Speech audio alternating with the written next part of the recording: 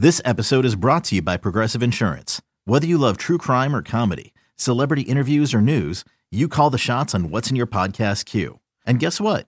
Now you can call them on your auto insurance too with the Name Your Price tool from Progressive. It works just the way it sounds. You tell Progressive how much you want to pay for car insurance, and they'll show you coverage options that fit your budget.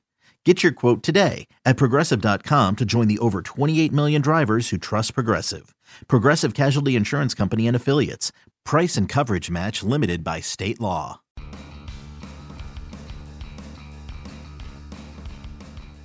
You're listening to MLB.com Extras, brought to you by MLB.tv. It's baseball everywhere. Hey everybody, thanks for tuning in. I'm Anthony Castrovin.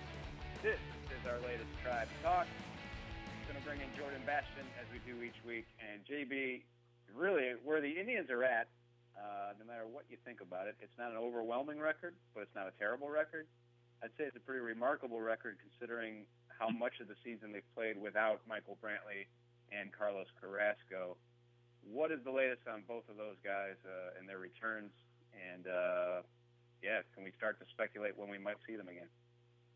Yeah, I mean, by the time the loyal Tribe Talk listener is absorbing another wonderful podcast from us, Michael Brantley will have resumed a hitting program, so that's good news. I think it's still going to be conservative. You know, they're not going to rush this guy right back and throw him in a rehab game right out of the gates. It's going to have to be sort of a progression again because they want to reach a point where when they bring him back, he stays back. They don't want to keep having to sort of start and stop for the rest of the season. That obviously would be ill-advised for a team that wants to, play into October, hopefully. So, they're going to try and play this slow and get him to the point where they're confident and he's confident that he can play, every day and bounce back every day without having to go back on the DL again at some point due to fatigue, which is what happened with this latest one. And then with Carlos Carrasco, he's been building up through simulated games and will be this weekend going out on a rehab assignment with Lake County. And I mean, really, the arm's not the concern. I think what all the reports have been from the bullpen sessions and the sim games that his arm has looked extremely live, and they really like the sharpness of the stuff that they're seeing. But I don't think that was the concern, obviously, because what he hurt was his hamstring. So the bigger test right now is what he's doing sort of within the simulated games and between outings, when they work through the agility drills and do some PFP stuff where he has to run and stop and start and kind of do unpredictable moves for defense. Those are the things that are going to be the biggest test because that's how he hurt the hamstring, and I think they want to make sure that he's going to be able to do full intensity covering first and things like that before he can come back to the rotation.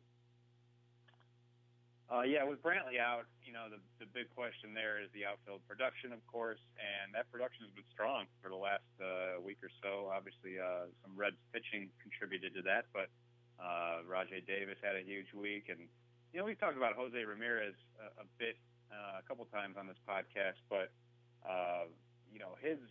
his surge in power is something you never could have suspected or predicted going into 2016 as we sit here today. He had 2 home runs in the doubleheader on Monday, so he's halfway to his 2015 home run total of 6 now. But more importantly, JB, his slugging percentage is just basically 100 points. So again, not something you necessarily could have projected based on last season. No, and I think last season when you look at the overall, it's a little misleading because he got off to such a bad start and then was dealing with performing under the public pressure of everyone saying, why isn't Lindor here? And so I'm sure that's in his head, and I'm sure there was some trying to do too much element in the first half last season when he was playing so poorly. In the second half last year, and I believe in the second half the year before, he was pretty strong for the Indians. Obviously, he's not a slugger, but a guy who can hold his own. And if you look at his minor league numbers, which is something that Terry Francona often points to when he's talking about Jose Ramirez, he had some pretty strong showings throughout the minor leagues when he came up. I think they just figured it was a matter of time before his major league production began to reflect what he's always done throughout the minor leagues I think that's what we've seen more of this year. I think maybe there's just more of that comfort zone of knowing he's going to be a part of the lineup one way or the other regularly.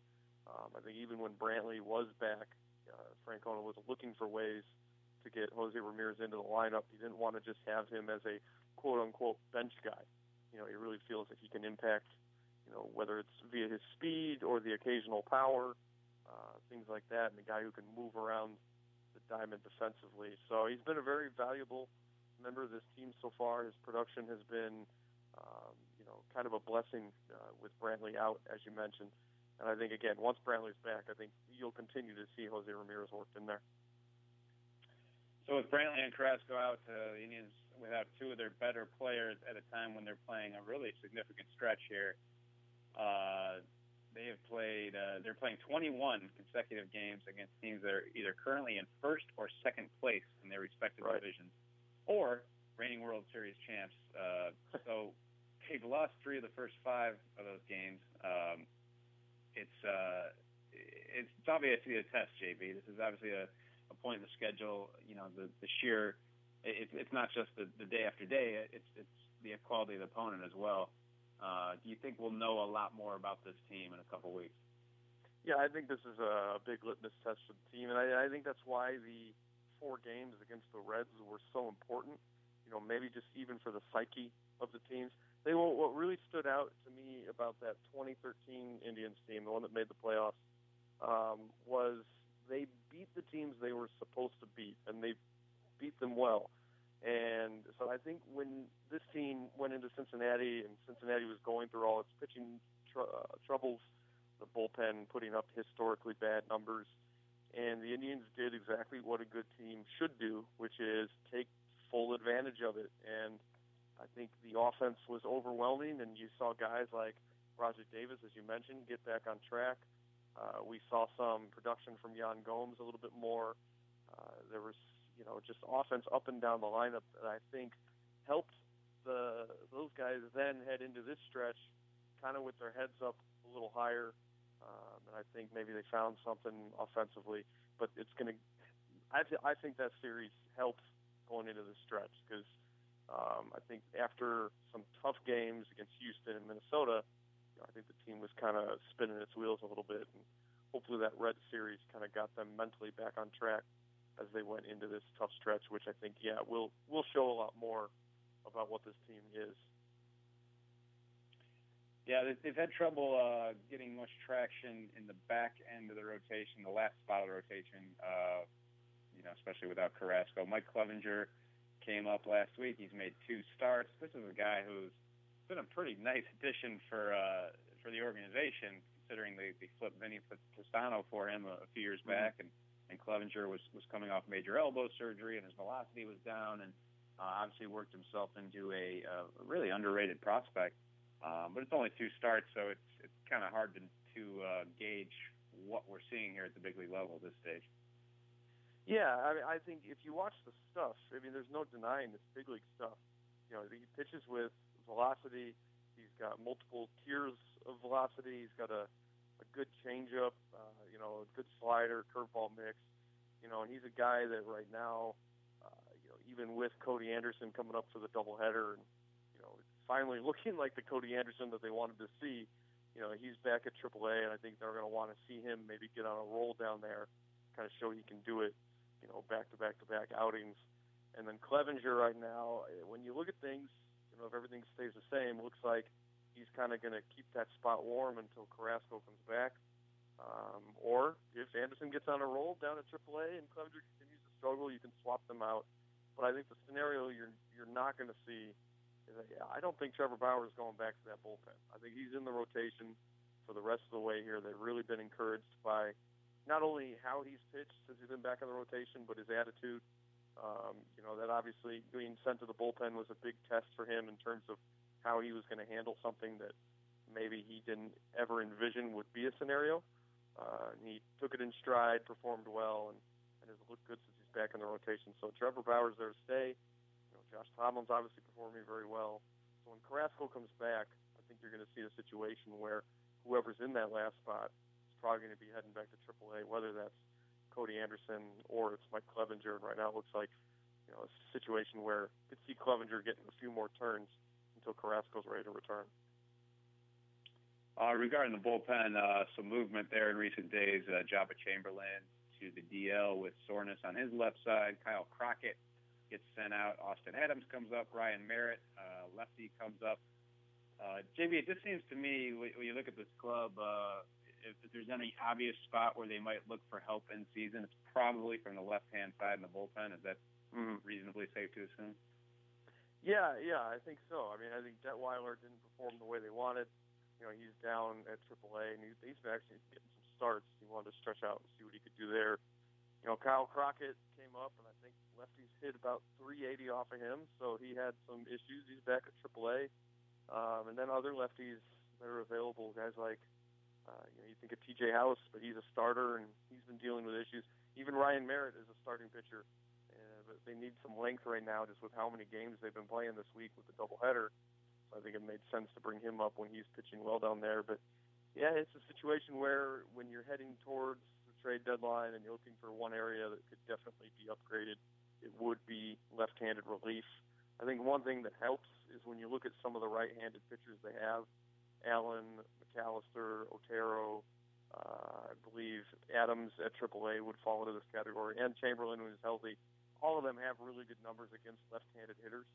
So Terry Francona has always said, he wouldn't just carry a lefty just to carry a lefty.